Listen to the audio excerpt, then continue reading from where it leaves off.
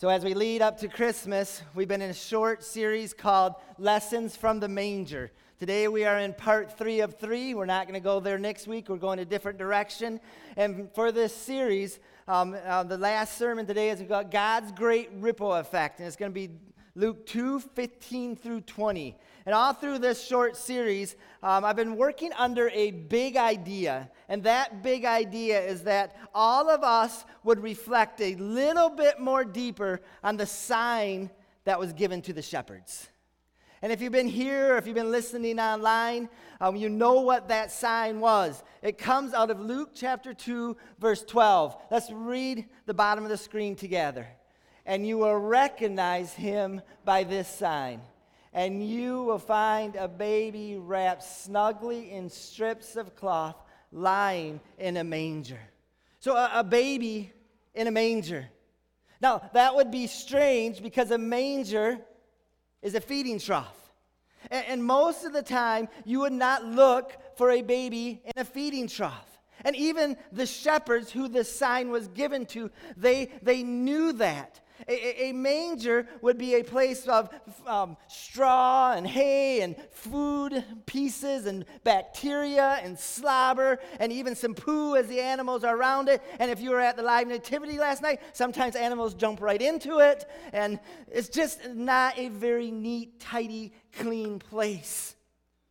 The manger was more than likely not this kind of piece of wood that we're used to seeing, but it was cut out of limestone. And it was a piece of stone that was used for generations to generations, and it was sturdy, and it lasted a very, very long time. And what I'm doing in this series, these 3 weeks, is to take a little bit of time and reflect on this sign that was given to the shepherds. And it's important as we walk through the nativity story. We've spent the first week looking at Luke chapter 2, 1 through 8. Last week we looked at 9 through the beginning of 15. Today we'll take 15 to 20, focusing on what God is telling us through the manger and the birth of his son. So since we've been focusing on the nativity, I've asked last week for your children's renditions of the nativity. And it's been fun seeing what they sent my way, but it's even been more fun hearing the comments that they made as they drew and as they talked about their nativity. And even some adults, as you will see, have gotten into this week. So let's look at a few of these.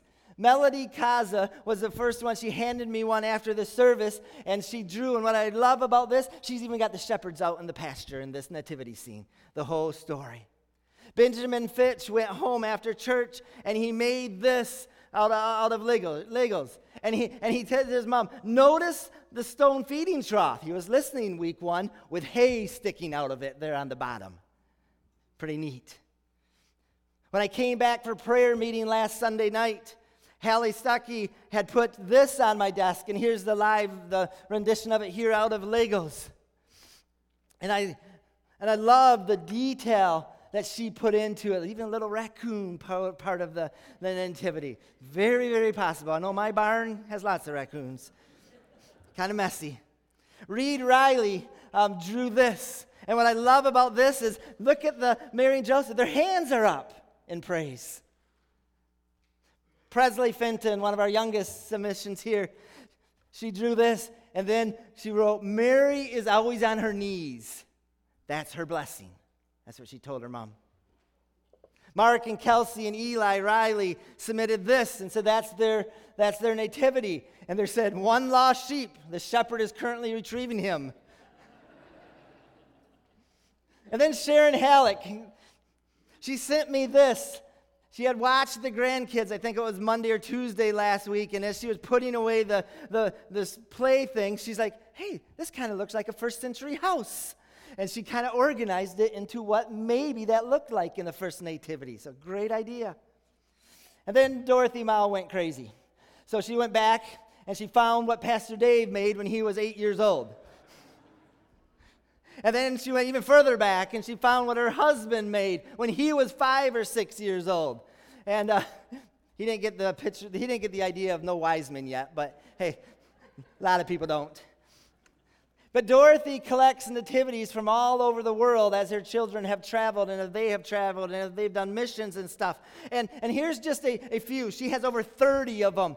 But she said the Mexico one, she said take a close look at that one because Joseph has fallen behind the couch somewhere. Not sure where it's at. Still hiding there. And I really appreciated the Alaska one because the Alaska one has 4 different people groups representative in that nativity. And that's just amazing. So I want to say thank you for sending them in and just the conversations we've had about the nativity. We want to be biblical in our nativity and as we study. But I also want to thank everybody that was involved in the live nativity last night and Friday night. Just a ton of work, but it was very well done. If you missed it, you missed out on a great opportunity to see so many people from the community to come in and hear the story from Mary's perspective. So I encourage you to have some conversations. I mean, the mayor was there. The city manager sat through 2 showings just kind of like, this is awesome. And I even heard the comment on Friday night's showing. It was probably one of the largest gatherings ever at the Hart Commons. And we praise God for what he's done through the live nativity and the gospel being presented. So I have asked 4 young people for this first service, if you know who you are, come on up to read the Luke 2 account. We've only read this in chunks in these 3 weeks. So we're going to read through the whole story. And I'm missing, there's Levi. And we're going to read through this whole story from the children. So just sit back. I'm not going to have the words up on the screen. And they are going to read out of their Bibles. There might be different versions, but that's okay. So Levi is going to start us off. You want to hold it or want me to? In those days, a decree went out from Caesar Augustus that the whole empire should be registered.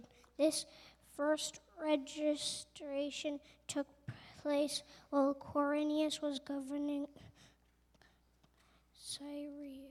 I don't know how to say that. Syria.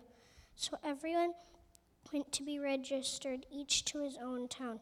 Joseph also went up from the town of Nazareth in Galilee to Judea, to the city of David, which is called Bethlehem, because he was of the house and family line of David, to be registered among with Mary, who he was engaged to him and was pregnant. While they were there, the time came for her to give birth. Then she gave birth to her firstborn son, and she wrapped him tightly in cloth and laid him in a manger because there was no guest room available for them.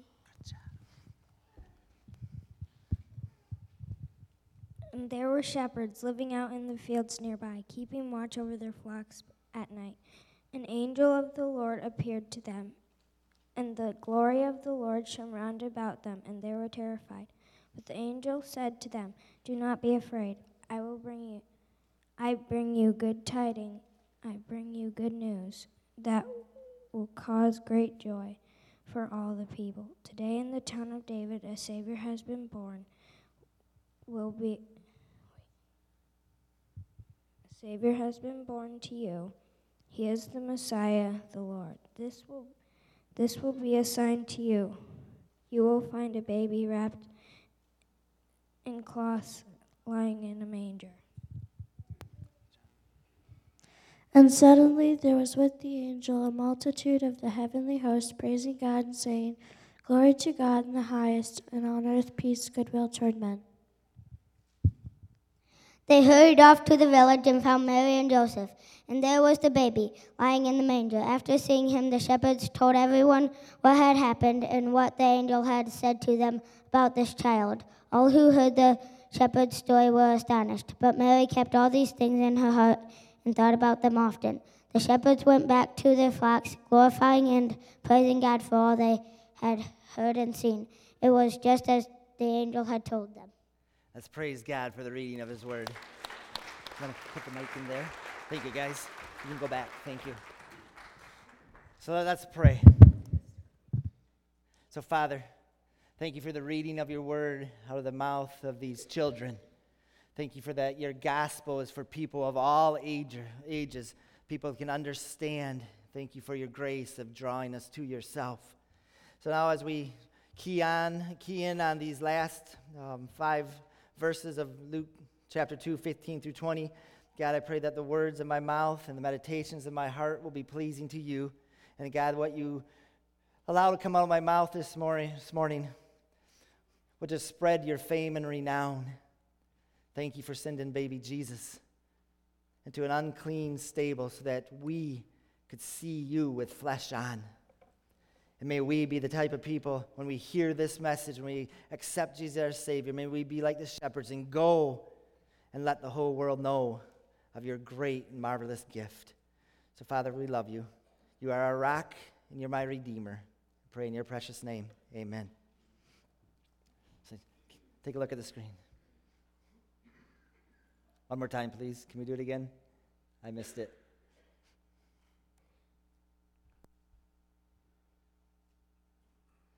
So I love watching water. Saw it on Muskegon Lake yesterday morning fishing. It was cold and it was rough. But just to watch water move is crazy. But I love in the summer when I cast my bobber into it and watch the ripples just go poof. And it's just something about that. So my first of 6 lessons this morning from the manger is the manger reminds us that Christmas has a ripple effect. Christmas has a ripple effect. Just think of how this story had a humble beginning and how it has spread. That's always been God's plan since the beginning before the foundations of the earth even existed. God knew that Mary was going to be the mother of his son, and then Mary would go to Elizabeth, and then Mary and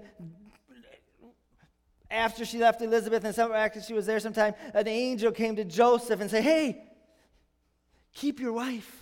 Don't get rid of her. She's pregnant with the Son of God. She's still a virgin. And that was all part of the plans. And then the shepherds hear of the good news when they're out in the pasture. And when they find out about the good news and they go look for the sign, they go and tell everyone. It's a ripple effect. So I want to... That's kind of going to be the overall theme as we think through this morning. So we're going to pick it up in verse 15 of our passage. It says, when the angels had returned to heaven, I would love to have been a shepherd. Like, what? The shepherds said to each other, let's go to Bethlehem. Let's see this thing that has happened, which the Lord, say the Lord has told us about. The shepherds heard the announcements from the angelic beings. They knew they had a sign that they had to go look for. But what really motivated them to go?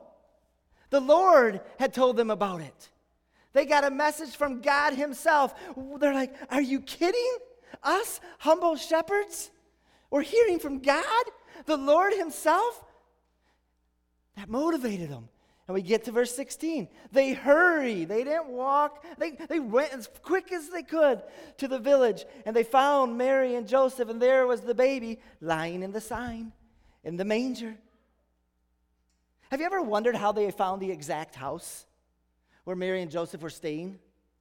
There were so many people in Bethlehem for the census. It was like, where's Waldo in a manger? All through Bethlehem. Imagine the shepherds knocking on the door. Who's there? Shepherds. No.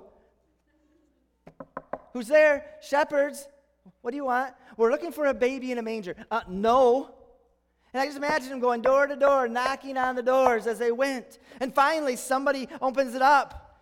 And the people in that house have to be just as amazed, like, what's happening? And they're like, and now there's a baby in our manger, and now there's shepherds at our door. Whoa, what's going on?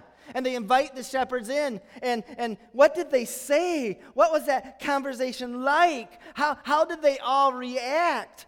How long did they stay? Did they only stay for an hour, and then they go back, and now we can have Christmas dinner with our family and do our normal holiday things? No, Luke tells us what they did in verse 17. After seeing him, who did they see? Jesus. The shepherds told how many people? everyone what had happened and what the angel had to said to them about this child. You see the ripple effect? The angels told the shepherds the good news. This news is so good they can't keep it to themselves after they find the sign, and they go and tell everyone. They didn't need a formal evangelism training program. They just repeated what they heard and what they saw. There's this baby lying in a manger, the Son of God. That's what witnessing is. That's what sharing Christ is. Nothing fancy, no secret formula. I'm glad there's programs and stuff to help us because we have fear. But it's simple. You see, He changes your life, and you tell people about it. The good news that you have believed and heard for yourself needs to back out. The Bible tells us that the mouth is full of what speaks of what the heart is full of, right? So when your heart is full of the good news of Jesus, guess what your mouth speaks of? Jesus. What's your heart full of this Christmas? Is it evident in your life, in your conversations? Will it be evident when you go to your work's Christmas party? Will it be evident when you're around family that doesn't believe in Jesus? And then when you leave that party, is it evident? The Christmas has a ripple effect. We're changed by the gospel when we share it. Verse 18. Next slide, please. All who heard the shepherd's story were what? Astonished. My second point. The manger reminds us of how astonishing God's plan is. Think about what we learned about the shepherds last week. Where they came from. I was reminded this week, if you're a fan of The Chosen, go back and find the first video they ever put out. It was about the shepherds. It's powerful. You know what God did there. But look what God made these shepherds into. They were the first to hear Jesus' birth announced. They were the first to go look for Jesus. They were the first to share the goodness and the good news of Jesus to everyone that they came in contact with. And all who heard what happened were astonished by what was happening. They were astonished that God was using shepherds. They were astonished at what the shepherds told them the angels had said to them. They were astonished about the story that the shepherds told of finding baby Jesus and how it changed their lives. Just think of how our Heavenly Father transformed these young shepherds by this baby. Just think what our Heavenly Father wants to do in our lives as well. Your life and my life. One of my favorite books of the Bible is Colossians. Listen to these words. Think about the astonishment of the gospel which began at the manger. For God in all His fullness was pleased to live in Christ. What did the shepherds tell the angels?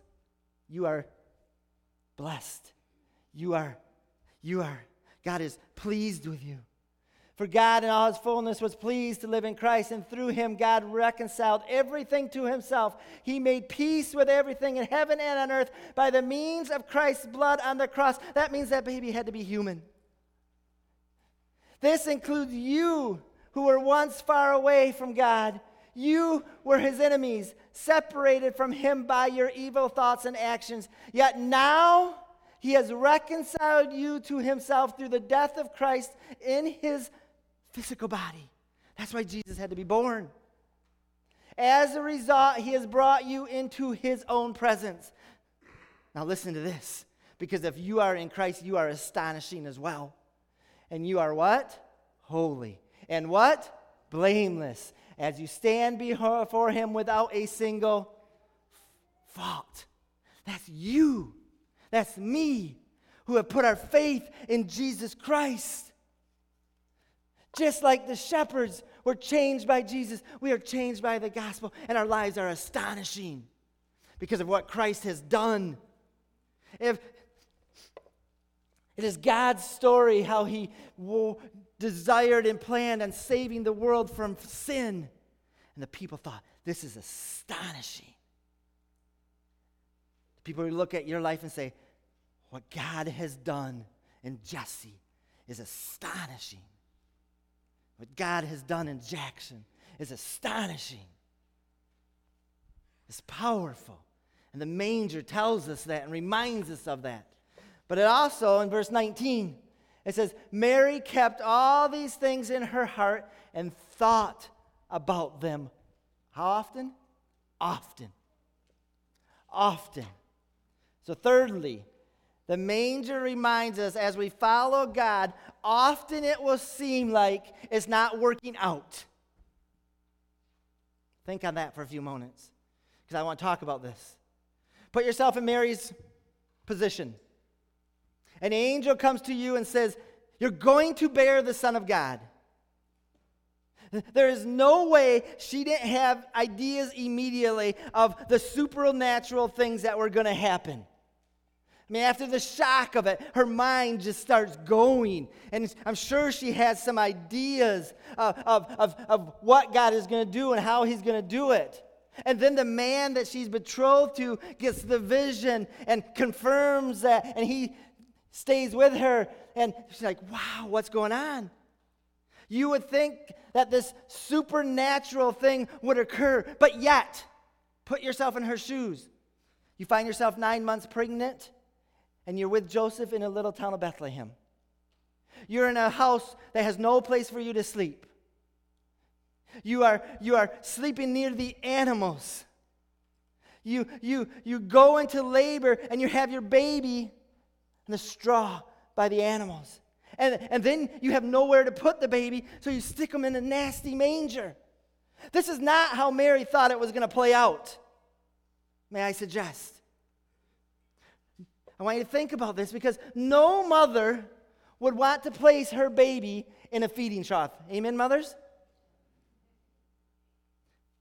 I think I would hold him myself the whole time instead of putting him in a feeding trough.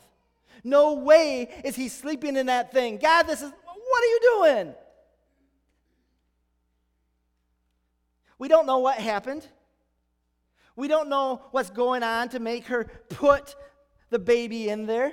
Maybe the animals got unruly, and for protection, they put him down in the stone limestone thing. Maybe during the middle of the night, the baby was fussing, and they were exhausted, and they just had to lay the baby down somewhere, so they put him in the limestone feeding trough. Maybe there was something going on physically with Mary, and just tired. We also don't know what happened chronologically. Did the shepherds show up right when Mary put baby Joseph here? Did she put baby Joseph in there for the night, and then the shepherds showed up? We don't know. But I can guarantee you one thing: no mother would want to put her child in a feeding trough. It's not how Mary thought this was going to play out. Why are you allowing this to happen, God? So to be honest, we've all been in situations like that before, haven't we? Well, you haven't stuck a baby in a feeding trough, but where you felt like God had spoken to you, and you followed in obedience, and then there's silence. Or you followed in obedience, and it's not turning out how you thought it was going to turn out. God, what's going on? It looks completely different than I thought. Just thinking about this manger reminds us of the truth that we all know. There will be times when we follow God that it just does not seem to be working out. Amen? It seems like, God, where did you go? But it reminds us that following Jesus is not based on circumstances or feelings, but trustfully obeying and submitting to his will in faith.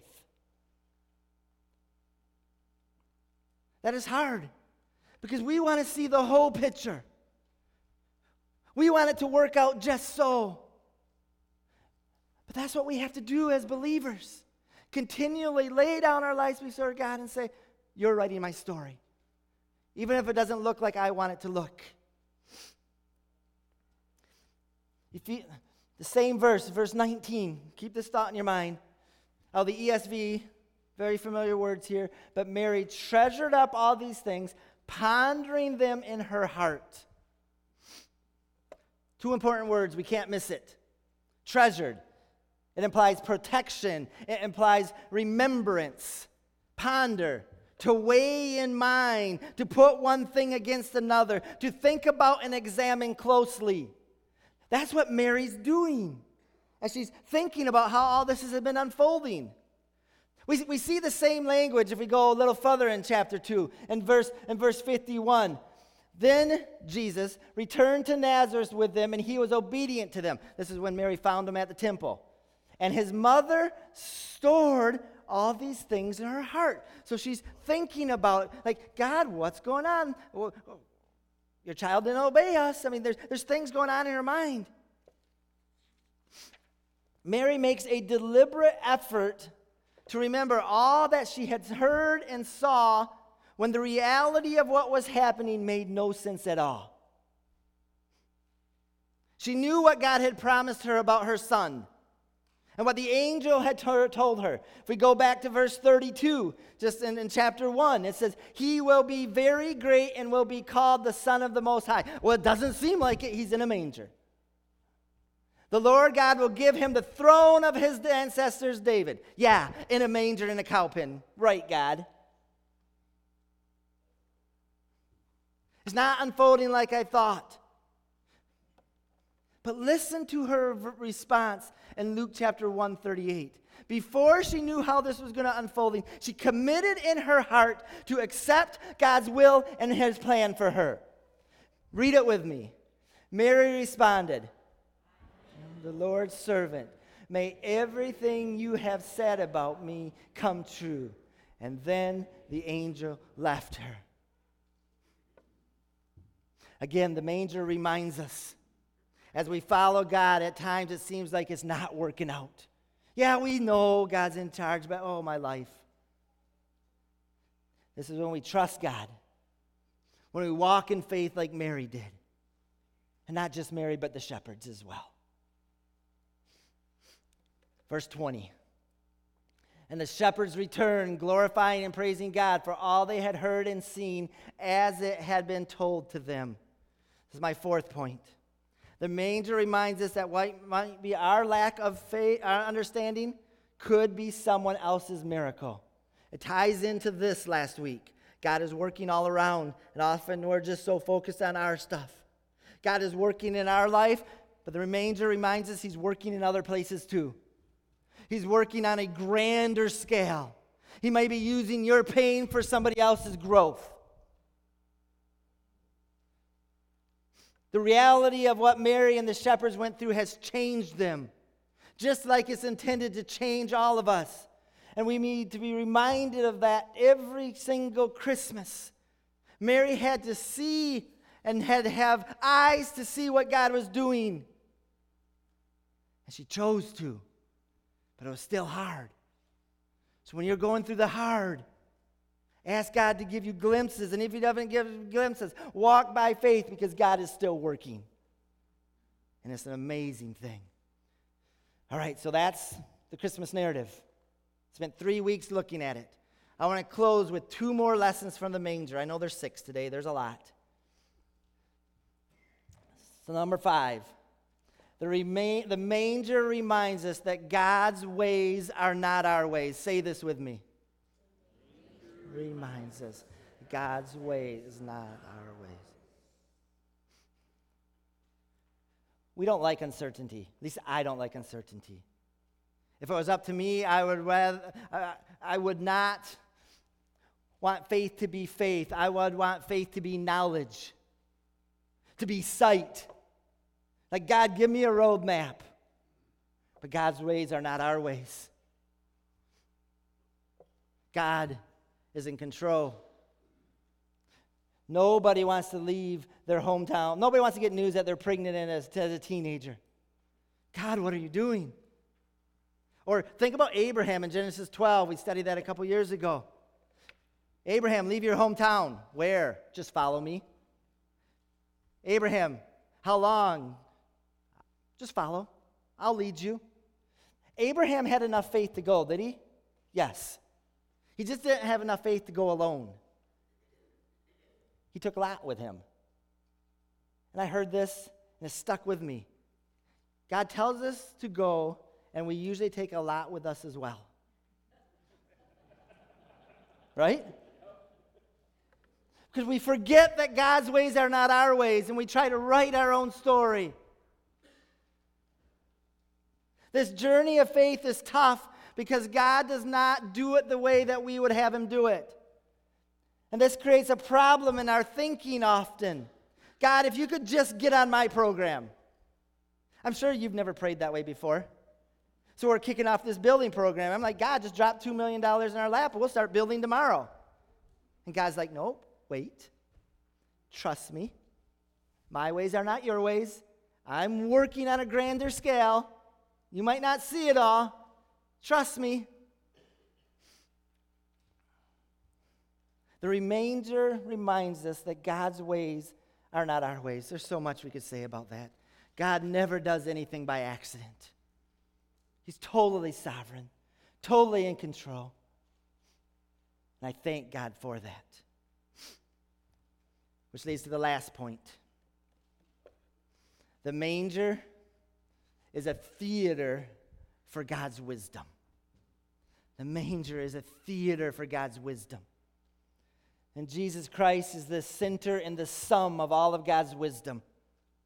When Jesus was born in the manger, God was unfolding his plan of salvation that was hidden before the foundation of the world. And according to Ephesians 1, God's plan was always to set his Son before us. Verse 9 and 10 says this, making known to us the mystery of his will. You want to know what God's up to? He's telling us. Making known to us the mystery of his will, according to his purpose, which he set forth in who? Christ, as a plan for the fullness of time, to unite all things in him, things in heaven and things on earth. How much does he want to restore? All things. All things. Through the manger, the mystery of the plan of salvation, the mystery of what God was up to, which was hidden for ages, comes to light. And we get to see the wisdom of God. And no one, not even Mary, expected this whole story to unfold this way. Human wisdom told the Israelites that Jesus or the Messiah would come as a conquering king, but God's wisdom comes as a baby in a manger. Jesus in the manger even took Satan and the demons by surprise. They knew from the beginning that it would come down to a showdown, that God the Creator is far more superior than they are. They're created beings. And they knew they could not win, but boy, do they try. Revelations 12:2, the devil has come down to you in great anger, knowing that he has little time. His time is short. Matthew 8:29, they, the demons, began screaming at him, why are you interfering with us? Talking about Jesus, Son of God. Have you come here to torture us before God's appointed time? Who's in control? God's in control. God's in control. What they did not expect, though, and what many people don't expect, is that salvation would come through a manger. That God would unfold his plan through a baby in the manger, through the sign that he gave the shepherds. The wisdom of God is on full display in the baby in the manger. And Satan knew that God's divine power was going to destroy him, but he had no idea how. He never expected to be defeated by the incarnate divine child. It blew his mind. Can you imagine him? Listen to some of these verses in 1 John. Next slide, please. 3:8. But when people keep on sinning, it shows that they belong to the devil, who has been sinning since the beginning. But the Son of God came to destroy the works of the devil through a baby in the manger and his life and the gospel. John 12:31. When Jesus came to his last hour, he said, the time for judging this world has come, when Satan, the ruler of this world, will be cast out. And it began in the manger, through a humble baby, God's plan of salvation. He not only defeated Satan, the Bible tells us that God shamed Satan as well through his gospel. Colossians 2, you were dead because of your sins, and because of your sinful nature was not yet cut away. Then God made you what? Alive with Christ, for he forgave all our sins. He canceled the record of the charges against us and took it away by nailing it to the cross. In this way, he disarmed the spiritual rulers and authorities. He shamed them publicly by his victory over them on the cross. Had to start at the manger. God is always in control, and his wisdom is on full display in baby Jesus. This entire plan of salvation was God's wisdom in history through Jesus Christ from the beginning. And Christmas is the inbreaking of God's plan into history and into our lives. And we got to remember and reminded of that every single Christmas. Nothing has ever been the same since this baby was born in a manger. So we have to do what Mary does.